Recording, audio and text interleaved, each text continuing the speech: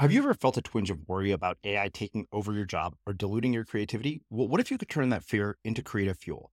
We've just published an amazing new ebook called The 4 Keys to Success in an AI World, and this is more than just a guide. It's a deep exploration into the human skills that AI can't touch, the skills that are essential for standing out and thriving, no matter how much technology evolves. We're talking about real differentiators here, like creativity, emotional intelligence, critical thinking, and much more. Inside, you'll find actionable insights and strategies to develop these skills, whether you're a creative person, a business person, or just simply someone who loves personal development. This isn't a story about tech taking over. It's a story of human creativity thriving alongside AI. Picture this, AI as your creative co-pilot, not just as a tool, but a collaborator that enhances your unique human skills. The 4 Keys ebook will show you exactly how to do that and view AI in a new way that empowers you instead of overshadows you. Transform your creative potential today. Head over to unmistakablecreative.com/4keys. Use the number 4, KEYS. That's unmistakablecreative.com/4keys and download your free copy. Ever catch yourself eating the same flavorless dinner 3 days in a row? Dreaming of something better? Well, HelloFresh is your guilt-free dream come true, baby. It's me, Keke Palmer. Let's wake up those taste buds with hot, juicy pecan-crusted chicken or garlic butter shrimp scampi. Hello Fresh. Stop dreaming of all the delicious possibilities and dig in at HelloFresh.com. Let's get this dinner party started. Hi, I'm Daniel, founder of Pretty Litter. Did you know cats tend to hide symptoms of sickness and pain? I learned this the hard way after losing my cat, Gingy. So I created Pretty Litter, a health monitoring litter that helps detect early signs of illness by changing colors, saving you money and potentially your cat's life. Pretty Litter is veterinarian developed, and it's the easiest way to keep tabs on your fur baby's health right at home. Go to prettylitter.com and use code ACAST for 20% off your first order and a free cat toy. Terms and conditions apply. See site for details. Wow. Nice. Yeah. What you're hearing are the sounds of people everywhere putting on Bombas socks, underwear, and T-shirts made from absurdly soft materials that feel like plush clouds. Yeah, that plush. And the best part? For every item you purchase, Bombas donates another to someone facing homelessness. Bombas. Big comfort for everyone. Go to bombas.com/ACAST and use code ACAST for 20% off your first purchase. That's bombas.com/ACAST. Code ACAST. Many of us have those stubborn pounds that seem impossible to lose, no matter how good we eat or how hard we work out. My solution is PlushCare. PlushCare is a leading telehealth provider with doctors who are there for you day and night to partner with you in your weight loss journey. They can prescribe FDA-approved weight loss medications like Wegovy and Zepbound for those who qualify. Plus, they accept most insurance plans. To get started, visit plushcare.com/weightloss. That's plushcare.com/weightloss. Life is full of what-ifs. Some awesome, like what if AI could fold your laundry? And some, well, less awesome, like what if you have unexpected medical costs? United Healthcare can help get you covered with Health Protector Guard fixed indemnity insurance plans. They supplement your primary plan to help you manage out-of-pocket costs. No deductibles, no enrollment periods, and especially no more what-ifs. Visit uh1.com to find the Health Protector Guard plan for you.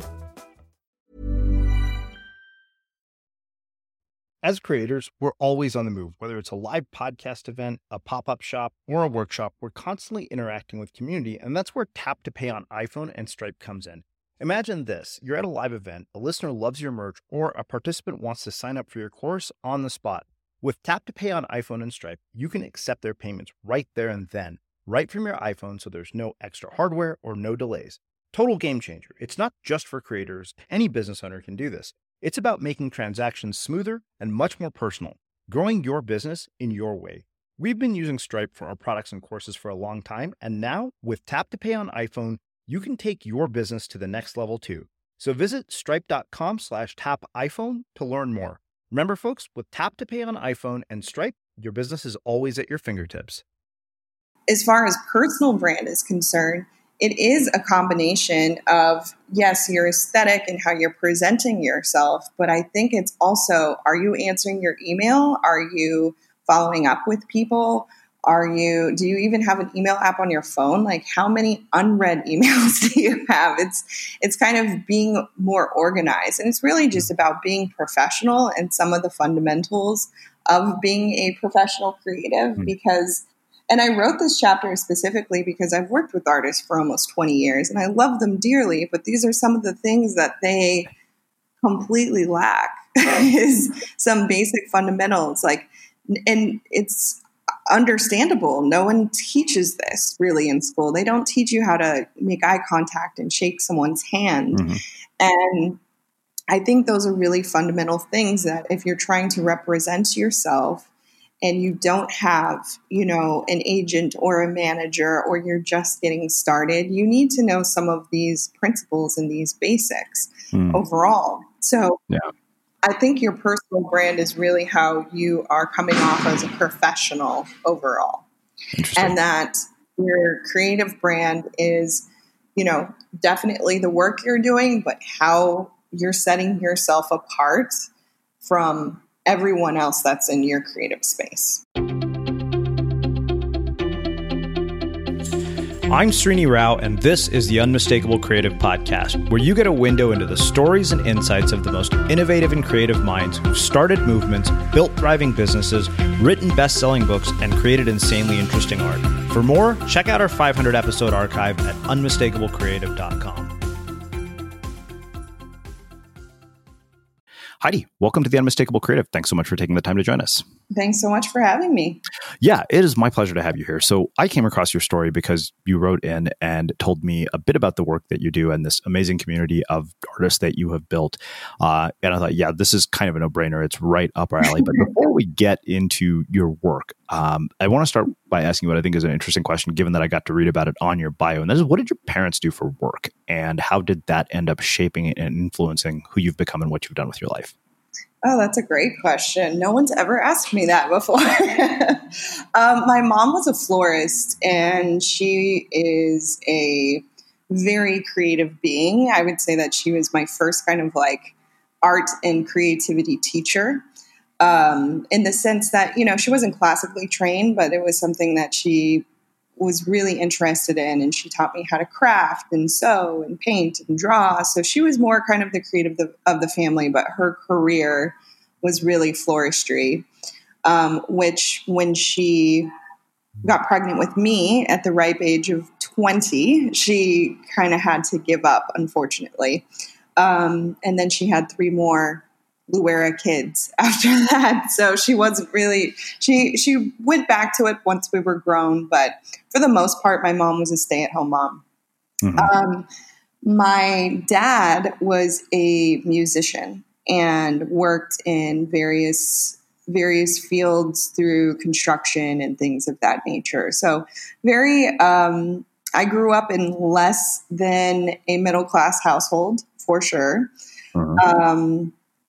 And I think the resilience and persistence that you need when you don't have, the comfy financial means that maybe other families have kind of develops from that environment. So I'll say that that's really, maybe there are kind of general, I don't want to say poverty, but, partially, has for sure shaped me as an entrepreneur and as a creative. Yeah. But they were both creative people. My dad is an amazing musician. He plays the drums, he sings, he plays piano and guitar, again, and then my mom is very creative. So the combination of kind of growing up around this art, but not a lot of financial stability, I think it's, definitely molded me into the person I am. So I think that is really fascinating because you have 2 parents who are creatives, and you also didn't grow up with, like you said, financial stability. So I wonder, what was the message that your parents gave you about making your way in the world? Did they give you any particular career advice based on their financial situation? And also, you mentioned 3 other siblings. Like, what are they like? Are they sort of creative, artistic types, or did they go and choose practical paths because of the environment you guys grew up in? Yeah. So my parents are actually divorced, and I think that the 2 people that instilled the most kind of work ethic, business ethic into me have been my step-parents, actually. So they're kind of like the polar opposite of my actual biological parents. But my stepmom was in computer engineering, and she taught me to type at a very young age. I definitely owe her my ability to be somewhat tech savvy. She started me very young, whereas I don't think I would have had that opportunity if my parents were still together. They're both of them still to this day can barely operate their iPhone. So I was really fortunate there. And my stepmom was also my first kind of investor. She kind of saw the entrepreneurial spirit in me at a young age, at around 10, and encouraged me when I wanted to have a lemonade stand. And she went to the store with me and for $14.98 bought all the ingredients that I needed to have a lemonade stand on the weekends. But I needed to pay her back with interest, and she instilled that message in me from a young age. And then my stepdad is a very hard worker. He was involved in real estate and also kind of could build a house with his bare hands. Very hard worker and understood and still understands. Like I can have conversations with him about deep business practices and employees and things of that nature. So I would say I love my parents, all four of them, but my step-parents were really the ones that instilled any kind of business acumen into me at a young age, and largely by kind of leading by example and just watching what they did, and watching how hard they worked. As far as my siblings are concerned, they're all creative kind of in their own right, but for the most part, I have a brother who is he went to culinary school, but he is into fine dining restaurant management. I have another brother who's in computer programming. And basically, he actually works for my company, and he works on our website and kind of proprietary code. And then my sister is an amazing creative, but she's in the medical field. So between all three of them, I guess we all have culinary arts. Coding is actually very creative. And then, but my sister maybe is the odd one out, but she can sing like an angel. So none of us got that gene except for her. She's an amazing musician. So, yeah. So I wonder from growing up in such a large family, 4 kids is by my definition large, but that's because that's twice the size of my family. But I think most people would agree that 4 people, 4 siblings is a big family. I wonder what you learn about human relationships and social dynamics that have that's influenced your life later and in terms of how you work with people now. Oh my God, so much. I'm the oldest of 4. So I think that a lot of my natural leadership ability came from kind of managing those 3 from an early age, if I can call it that. I was, of course, naturally bossy kid, and I was always the one that had to be responsible for all 3 of them if we went to go play somewhere, do something. I think it also not having, kind of bleeding into your previous question, not having a ton of financial means to have this, entertainment type of household at a young age. We invented a lot of our own games, and it allowed us to kind of be creative and more resourceful. So I think having those 3 as kind of an audience and or people that would listen to me, I mean, I made them do crazy things when we were little kids. I used to dress them up in different wares from my closet and take my sister's karaoke machine and throw fashion shows in the living room, announcing what they were wearing. So yeah, it's really funny. I was always the ringleader. I mean, we played, director and all of those things. So I think some of the things you play when you're young are truly who you are. But I think it's a combination of, I definitely learned different personalities, how to kind of tell, if somebody is upset, if somebody is hurt, if somebody is excited. And I think when there are so many, because there were 4 of us, because there was 3 others in addition to me, there was, definitely an impact on kind of understanding how humans tick in different types of personalities and different types of, I know what foods my brothers don't like and that my sister will eat, but this brother won't like. I don't know. It's, and I think that bleeds into leadership. As you grow, you work with different personalities, and it teaches you to be very aware and pay attention to some of those social cues, whereas somebody that had a much smaller family or was an only child, I think sometimes doesn't have that opportunity. Wow. So I think one of the things that's really interesting to me about your story is, despite having grown up without a lot of money, you still decided to pursue a career path that is incredibly uncertain, in which nothing is guaranteed. And not that I think anything is guaranteed in any career path, but this is obviously one that comes with high risk. I know this because you and I are both in creative careers where you're constantly having to spend your life explaining to people that, yes, this is a real job. Yes, I get paid to do this. And no, it doesn't come with a paycheck, like steadily. So, and I think for people who don't, have that model of the world, it's incredibly difficult for them to wrap their heads around it. I know this because my parents were like, oh, we'd like to introduce you to some, girls. And they're like, yeah, like, what are you going to tell their parents about what I do? And my mom was like, yeah, let's not make these introductions. So that, and the thing is, I was like, yeah, I don't want you to do that because it's hard to explain. So I wonder, as somebody who had sort of that financial experience, and still chose to do it, what do you think enabled that? Like, why is it that you still chose to do that? And what is it that has led you to where you're at today? Yeah, that's a great question. I think it's like a small amount of being comfortable with chaos because, and I talk to my husband about this all the time. He had a completely different situation than me. He didn't grow up in a family that was, wealthy, but they were middle class and they had a completely different situation financially and stability wise. And he's like, I think you're just kind of comfortable in chaos. And I think that's kind of what the entrepreneurial journey is to a certain extent. It's kind of organizing that chaos. And I think because some of the things that I have faced in my life and the different traumas that I've had from either not just financial, but just, general living of life, you kind of learn to put things in perspective. So, and I feel because I'm this, bossy leader chick, I can pretty much control my own destiny.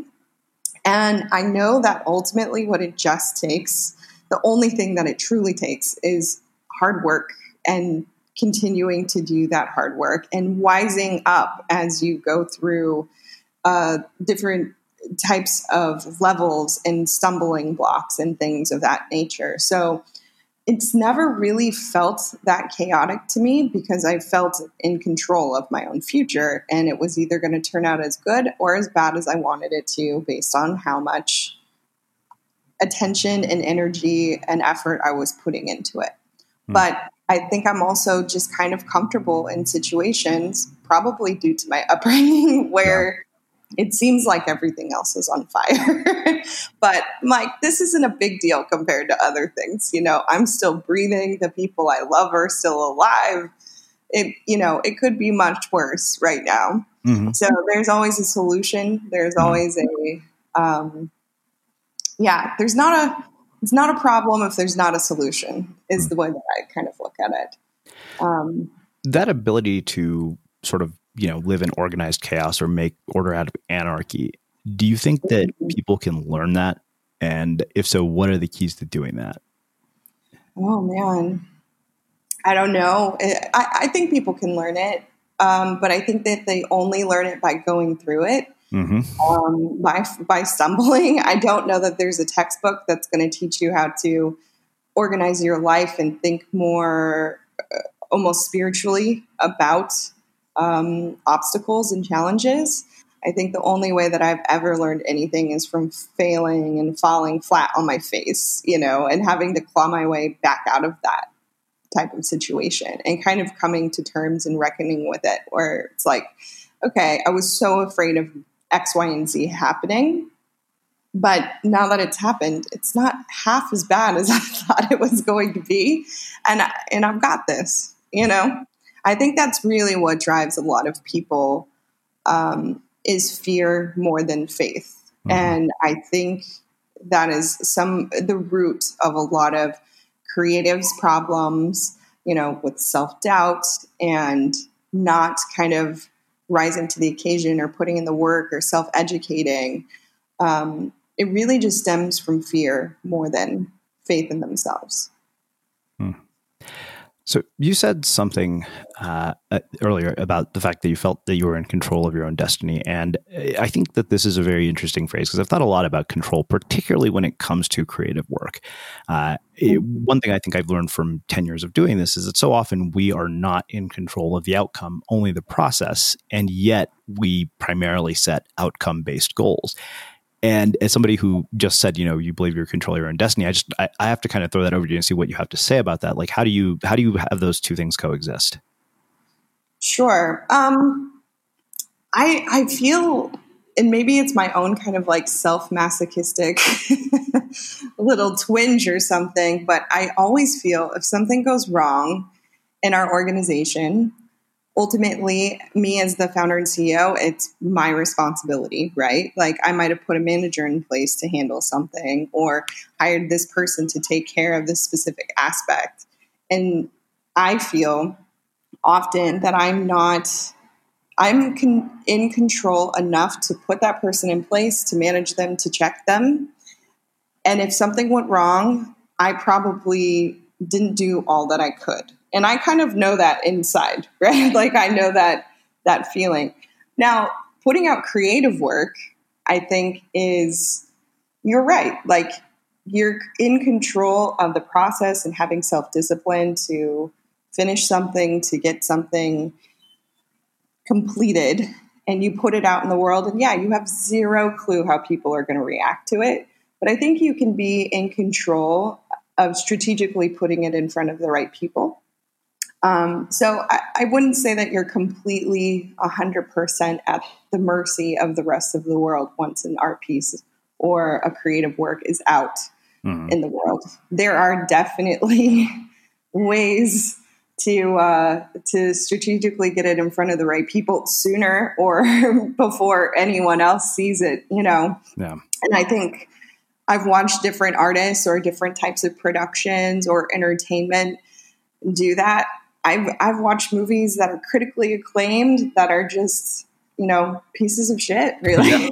So I think that there's a game to that too. So I still feel like there's always something you can do. And I think a lot of people sometimes, I guess I'm generalizing here with a lot of people, but I've often come across people that kind of use that as an excuse for not doing all they can. Mm-hmm.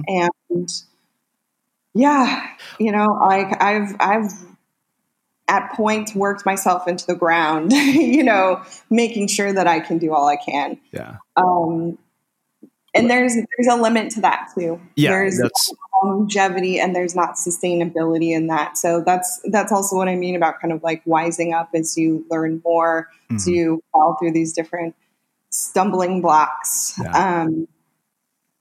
Well, I mean, I think about this from a standpoint of writing books. Like an author can do everything. I mean, we hired a book marketing firm who was excellent. They'd put numerous books on the New York Times bestseller list. I executed the plan. And and then on the flip side, it's like you said, you have critically acclaimed movies that aren't great, but they still end up somehow striking a chord. And it's one of those things I think that there's a sort of, I like, Danny Shapiro said, like some books have this sort of magic fairy dust, that basically, I think part of it is there is this idea of, okay, I think what it comes down to is focusing on what you can control and letting go of what you don't. Yeah. Yeah, I would agree with that as well. I just put out my book, in mid-September, and I worked really hard on it for a really long time. And this is my first book. I didn't know what I was doing whatsoever, but I kind of relished in that. I self-published it purposefully because I didn't want to be too modified or edited or filtered. And I've, marketed. I feel I have a pretty good understanding of marketing and how to kind of push it out there. And there's still definitely more that I can be doing, but it's exceeded my expectations as far as how well it's been received and even the sales and, all of that. But ultimately, it's at a certain point, I'm just going to have to let it go and let it be and let it live in the world. And if people are interested and want to read it, I think the other thing, with books and work is they have a long shelf life for the most part. You put something out there and, no pun intended on the book, but you put something out there and sometimes it takes people a while to buy it, read it, like it, and then recommend it. I mean, we live in a world of, word of mouth and people taking other people's opinions as more important than some of the ratings even they see online, friends and family. So I think it also can take time, and I think that's totally fine with creative work. Yeah. Allow it to just unfold as it will. Yeah. So we'll talk about the book and some of the ideas in it. But talk to me about Raw. Like how did this come about? What is the sort of mission of what you guys do? What was the motivation behind why you chose to do this? Yeah. So I'm originally from Northern California, where I lived with that big family that we were talking about. I wanted to be a fashion designer since I was 7 that I can recall. Again, throwing fashion shows in my living room with my sister's karaoke machine. And I knew that this is what I wanted to do. I used to design every day after school. And I knew that, when I was 18, after I graduated high school, that I would be moving to Los Angeles. So 3 months after graduation, that's exactly what I did. I moved here to go to fashion school. I started my own clothing line before I even started fashion school, and tried to sell it anywhere that I could, anywhere that would give me a space to pop up. Now, being new to LA and not really knowing anyone whatsoever, I did a lot of the wrong things and went to a lot of the wrong places. But the only place that I could find at the time that had kind of space for rent that seemed approachable was swap meet. So I popped up at swap meets for about a year and realized that this was just not a sustainable thing. I was barely selling anything to break even. It wasn't really my demographic. And I also had friends that were in bands. I started meeting new people. I mean, LA is very rich with, creative culture. So I met fellow fashion designers, et cetera, and we all kind of shared the same sentiment that there wasn't really an approachable entity to go to showcase our work. So I decided to take matters into my own hands and host a showcase that would be just fashion, music, and art just for me and my friends as kind of a big marketing push to where we could sell our clothing or our art and perform for a larger audience.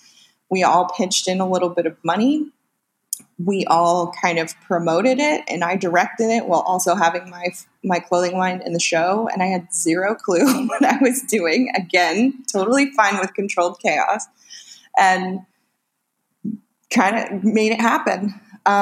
We had 750 people show up, and didn't even, again, understand that was good or that this is, a positive thing. I wasn't expecting there to be another show. This was just meant to be a one-time gig, and I poured my life into it for several months, so I was quite exhausted at that point.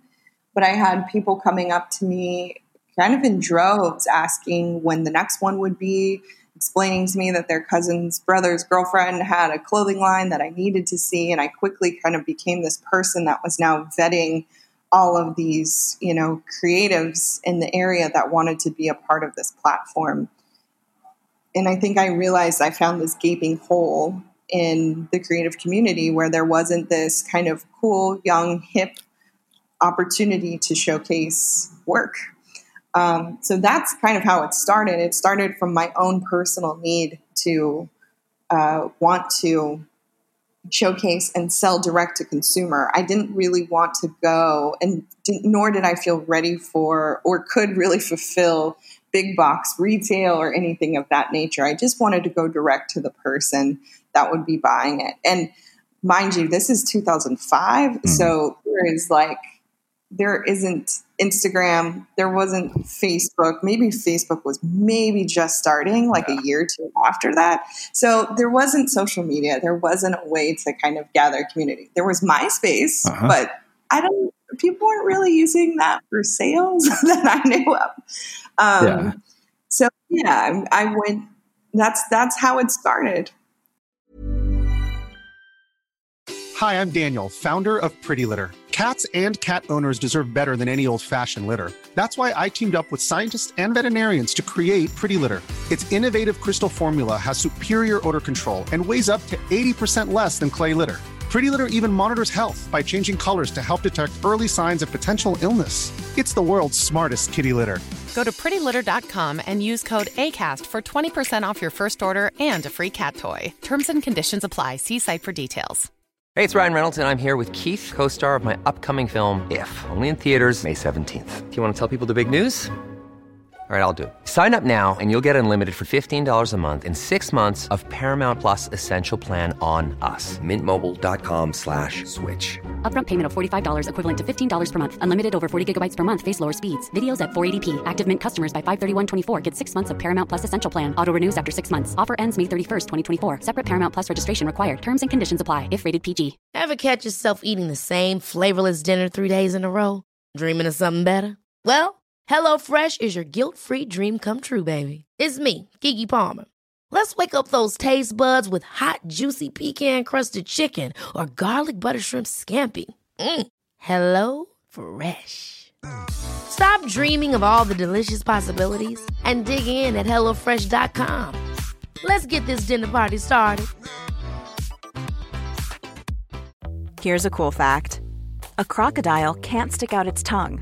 Another cool fact, you can get short-term health insurance for a month or just under a year in some states. United Healthcare short-term insurance plans are designed for people who are between jobs, coming off their parents' plan, or turning a side hustle into a full-time gig. Underwritten by Golden Rule Insurance Company, they offer flexible, budget-friendly coverage with access to a nationwide network of doctors and hospitals. Get more cool facts about United Healthcare short-term plans at uh1.com. Many of us have those stubborn pounds that seem impossible to lose, no matter how good we eat or how hard we work out. My solution is PlushCare. PlushCare is a leading telehealth provider with doctors who are there for you day and night to partner with you in your weight loss journey. They can prescribe FDA-approved weight loss medications like Wegovy and Zepbound for those who qualify. Plus, they accept most insurance plans. To get started, visit plushcare.com/weightloss. That's plushcare.com/weightloss. As creators, we're always on the move. Whether it's a live podcast event, a pop-up shop, or a workshop, we're constantly interacting with community, and that's where Tap to Pay on iPhone and Stripe comes in. Imagine this. You're at a live event, a listener loves your merch, or a participant wants to sign up for your course on the spot. With Tap to Pay on iPhone and Stripe, you can accept their payments right there and then, right from your iPhone, so there's no extra hardware or no delays. Total game changer. It's not just for creators. Any business owner can do this. It's about making transactions smoother and much more personal, growing your business in your way. We've been using Stripe for our products and courses for a long time, and now with Tap to Pay on iPhone, you can take your business to the next level too. So visit stripe.com/tapiphone to learn more. Remember, folks, with Tap to Pay on iPhone and Stripe, your business is always at your fingertips. So I guess the first question I have about this is, I was wondering about the timing, and you kind of teed that up for me. So, this was pre-social media, and I think there are a lot of pros and cons that have come from social media. I personally think the cons are more significant the more time I spend on it, that, we're valuing attention more than we are accomplishment. But I think the thing that's interesting about what you've created is that there's this incredibly collaborative aspect to it, that all these people came together. And yet, it's funny, in an age in which we're incredibly connected to each other, when we could do this, we are far more driven by self than we are community. Like, I think this would, ironically, I think despite the fact that you have the tools and, the connections to do it today, probably much faster and much easier, I think the sort of self-obsessed nature of people on the internet, and I'm not myself included in that, I think would make this harder. And I wonder, as somebody who did this pre-social media, what you think about that.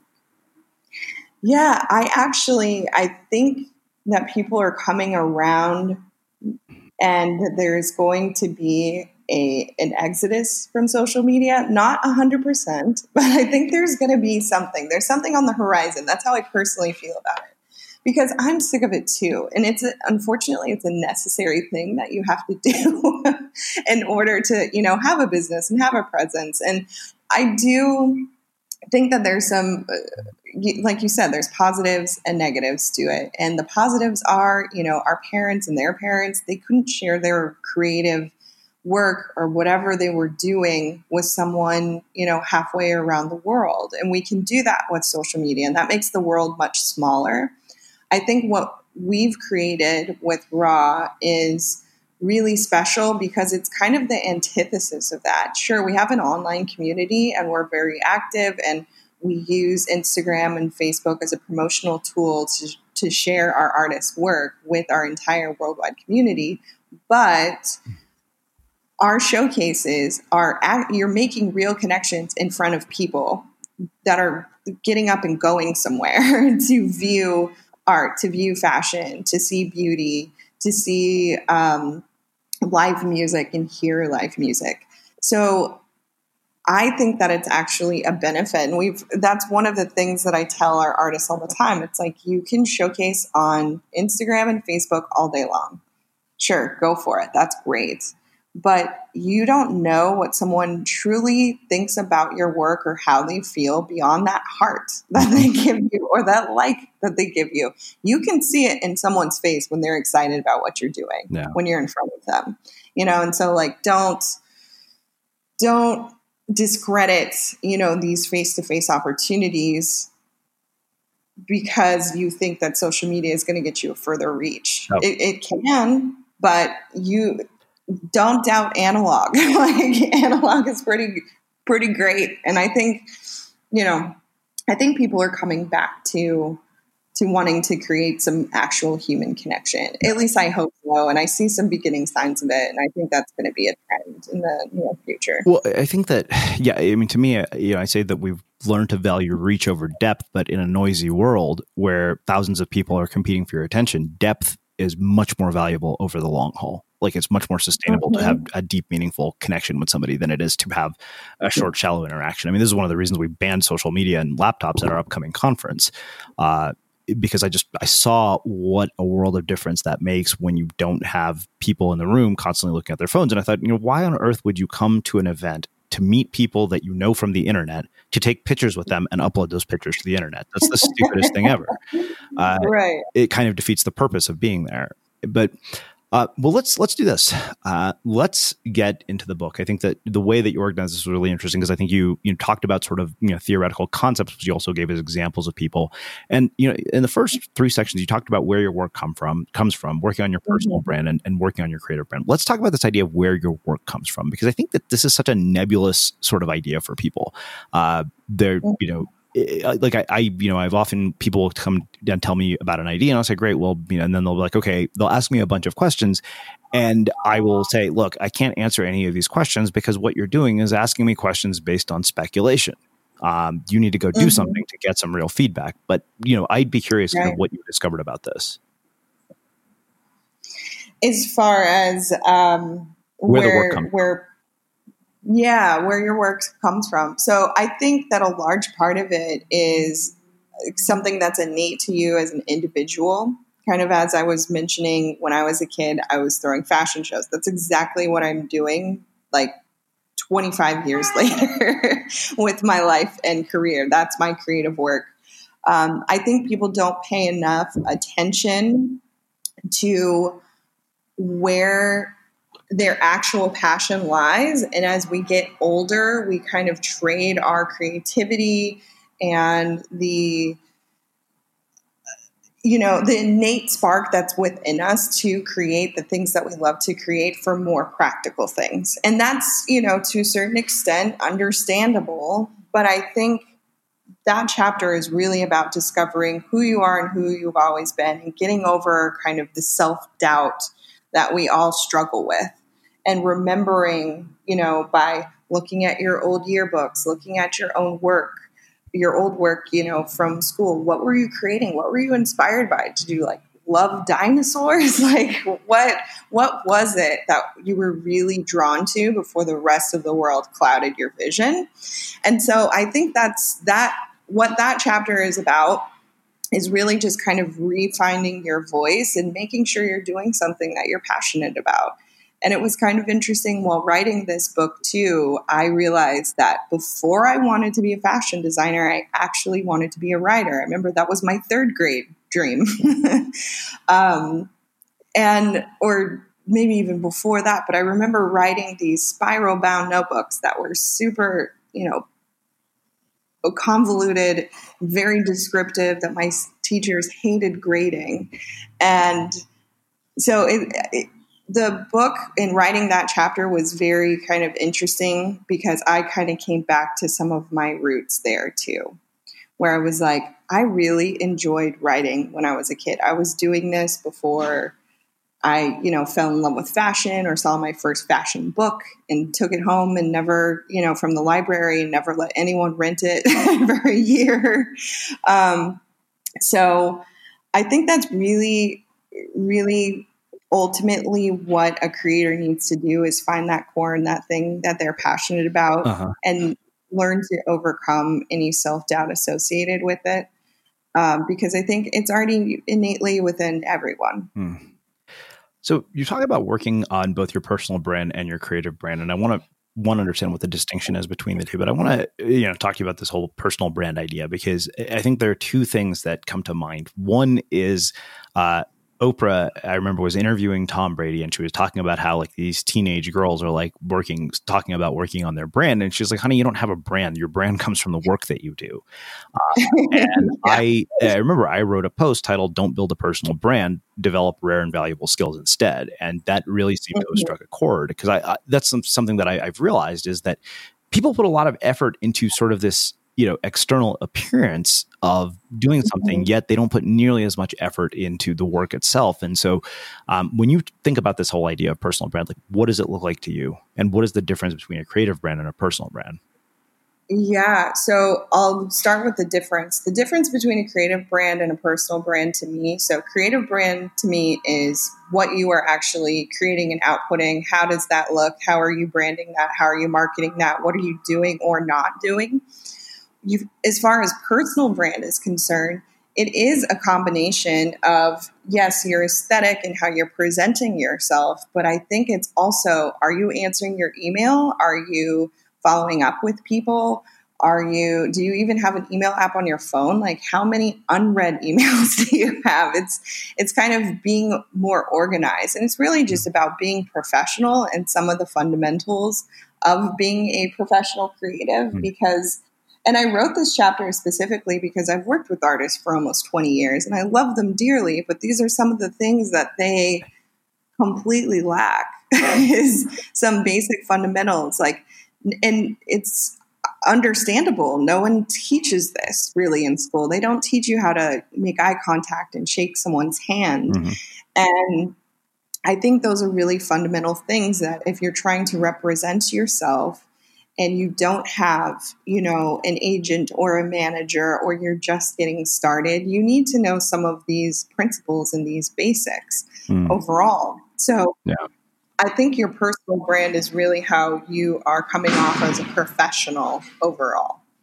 And that your creative brand is, definitely the work you're doing, but how you're setting yourself apart from everyone else that's in your creative space. It's funny that you mentioned things like, having email on your phone, because I don't specifically have email on my phone because I think it's a huge distraction. And I think that we spend way too much time on sources of distraction. So it's funny because I have mixed opinions about this. Like, if I don't feel there's any reason to respond to an email, I won't, because I think sometimes it's like, okay, this is just creating unnecessary email. It's like, okay, this is not of any interest to me. Why would I respond to this? But you check it. Yeah, right? I checked it. Exactly. Yeah, I check it. But, look, and we get lots of pitches for podcast guests, and, saying no is kind of unnecessary in my mind. It's like, okay. Right. And we have that on a contact form. It says, due to the volume of pitches, if we, if you don't hear from us, it's unfortunately, we just can't, I'd spend all day responding to emails if I did that. Right. I get what you're saying in terms of being professional. But I also wonder where that, because we've had numerous guests here. Like, okay, this is not your work really, right? It's the things that support your work. Sure. Yeah. Yeah, absolutely. And I think it's just those fundamentals. So, I kind of look at it like the golden rule. I try and treat people how I want to be treated. Mm-hmm. And, for you, maybe, and I totally understand running a podcast, you got tons of different emails coming in. Maybe you set something up to just click a button and send a, decline email or something, like you have not been selected. I'm so sorry. Just because I think in terms of that, that's what I would want to receive if I was applying to something rather than just kind of a, what happened, That's just how I personally view a personal brand. Right. I like to show up on time. If I can't be on time for something, I will let someone know. I'm I will, and there's a lot of artists that just don't do this. Yeah. I've hired over the course of my business 240 people. I have met lots of different personalities. I have 65 employees, and most of them are creative. And this is stuff that we still have to go over. Yeah. We still have to talk about. Don't wear sweatpants to work. So I think that's why I wrote that chapter and why I thought it was important, because it really is like, how are you displaying yourself? How are you presenting yourself as a professional? Are you taking yourself seriously? Are you taking yourself sloppy? Yeah, I hear you. Okay, well, let's do this. I want to talk about, I think, probably what is one of the biggest sort of obstacles for almost any creative person, and that is this sort of intersection of both art and commerce. Selling your work, making money from your work. I think that the funny thing is, I think there's so many people who are absolutely terrified of asking their audience for money. I had a friend who was a talented graphic designer, and she said, she's like, this is such a problem for me. I would rather go work at a restaurant and get as many tips as possible than ask somebody to pay me for my art. And why? And so this is, I think part of this is psychological. But I also think there's this sort of expectation of from an audience that we've conditioned people to receive things for free. And I remember I got a very irate email from somebody who said, you're selling things via your email list. I'm like, yeah, we're running a business. You're selling things. Mm-hmm. And I said, look, nobody says you have to buy them, but remember, the people who buy these things are subsidizing your ability to consume it for free. So don't knock us. And I said, you wouldn't show up at your job if nobody gave you a paycheck. So the expectation that just because somebody does creative work for a living, they shouldn't get paid is insane. Yet I think this is a big struggle for most creatives. Oh my God, it's huge. And you're spot on. It's got to be like the number one issue. And especially that I hear from artists all the time. Our business is pretty much built on helping artists get over that.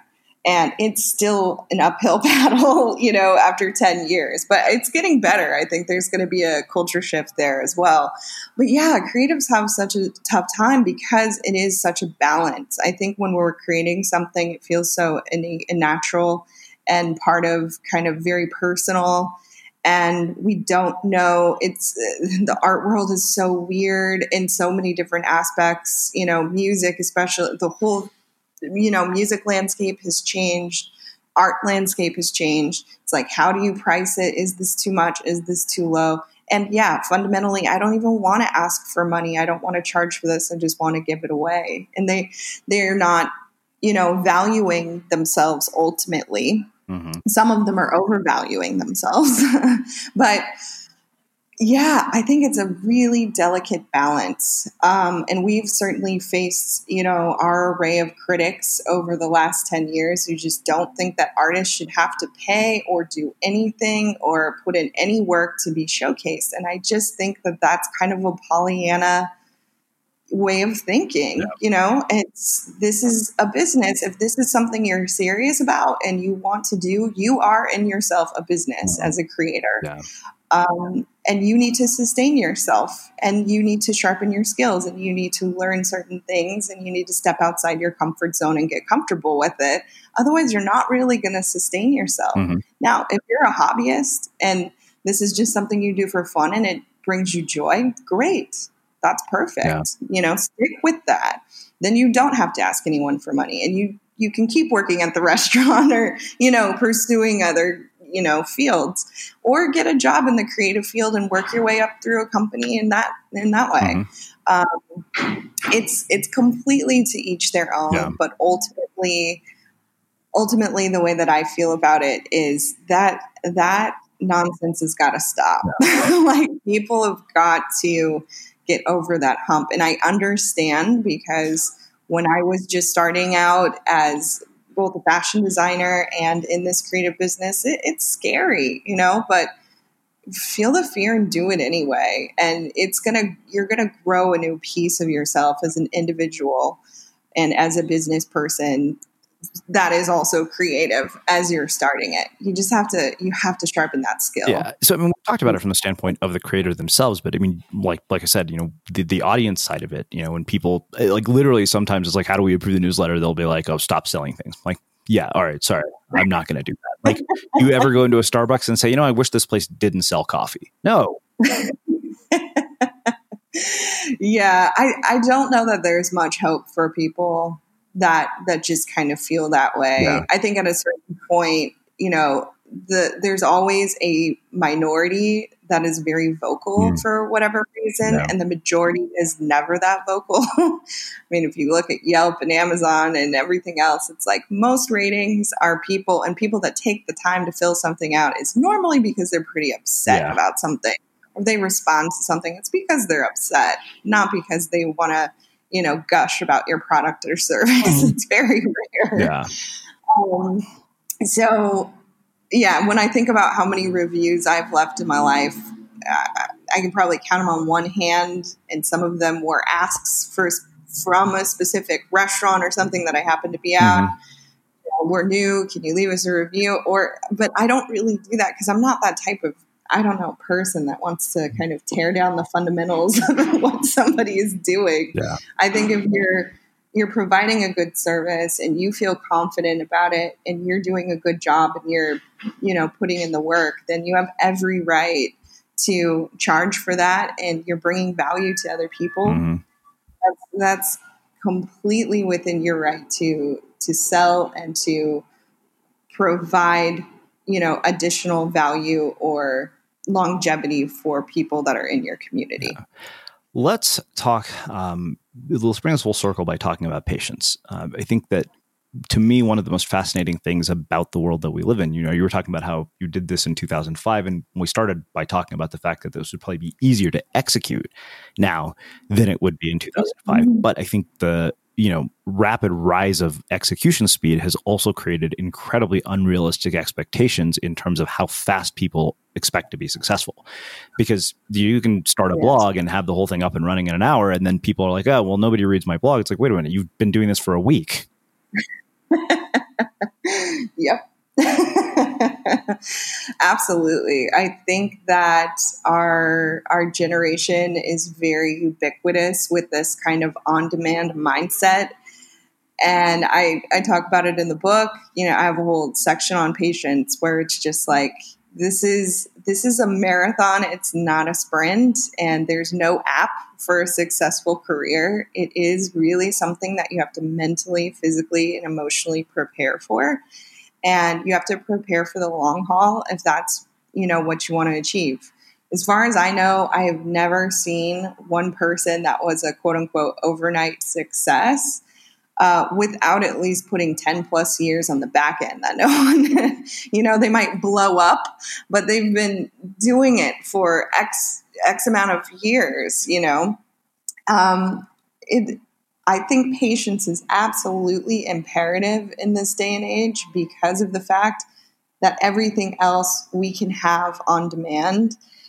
And people, again, the nonsense where it's like, this is not for me, or this is not successful because it hasn't turned a profit in the first year. Oh my goodness. Like, that's part of the motivation for writing this book, is to kind of give everyone a little bit of a reality check here. And like, hey, I've been in it, and I've been in the trenches, and I've been doing this for a really long time. And I'm not saying I'm perfect. And there are surely tons of mistakes, and you can read about all of those too, that I made in the process. But ultimately, I know a lot of other people that are entrepreneurs and that are creatives and that work in the creative field or have creative businesses, and they echo my remarks. I have people that from the outside look like this, glitzy, glam success story. And when we really have a real conversation where that's not filtered with their social media online,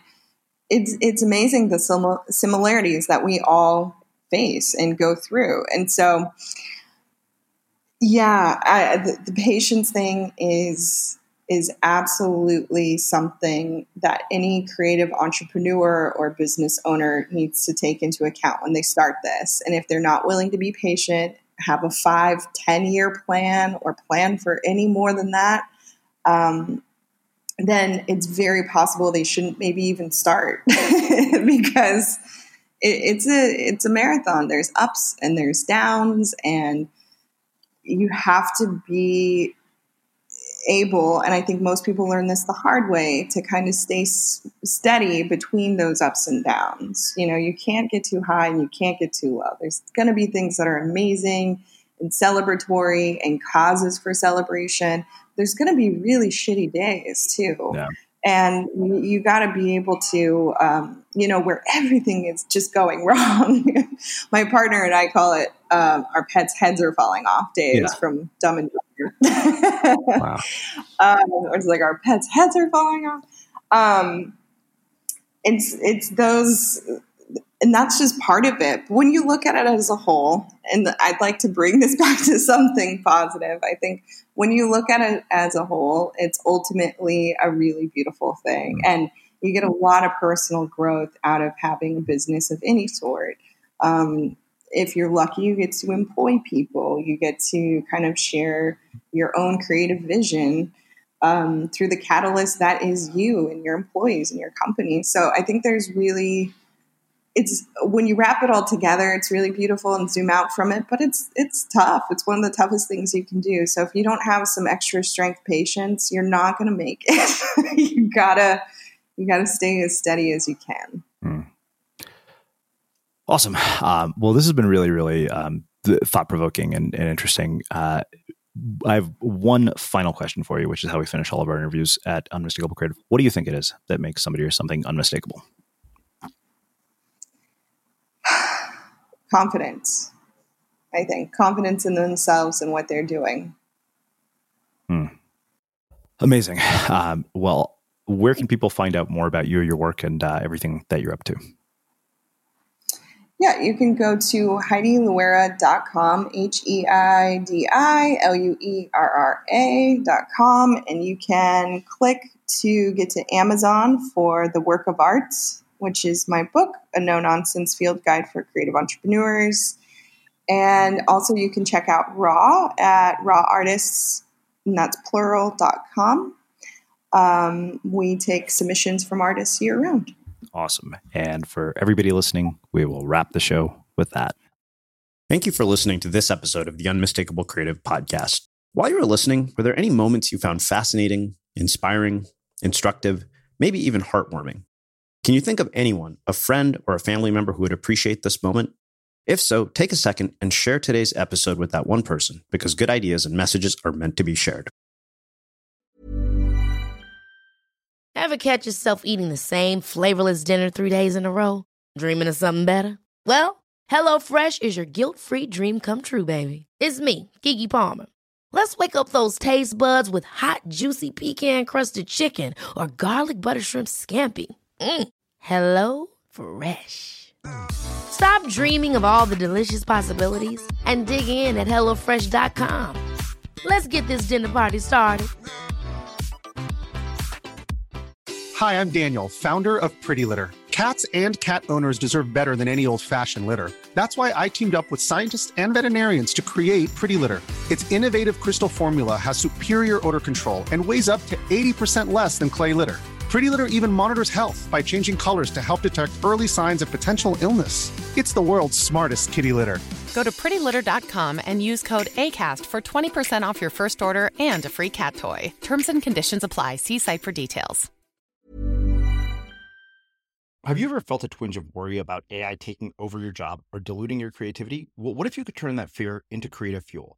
We've just published an amazing new ebook called The 4 Keys to Success in an AI World, and this is more than just a guide. It's a deep exploration into the human skills that AI can't touch, the skills that are essential for standing out and thriving, no matter how much technology evolved. We're talking about real differentiators here, like creativity, emotional intelligence, critical thinking, and much more.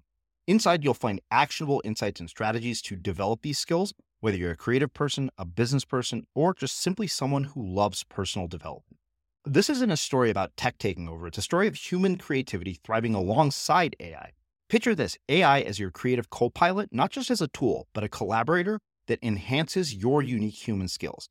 The 4 Keys ebook will show you exactly how to do that and view AI in a new way that empowers you instead of overshadows you. Transform your creative potential today. Head over to unmistakablecreative.com/4keys. Use the number 4, KEYS. That's unmistakablecreative.com/4keys and download your free copy.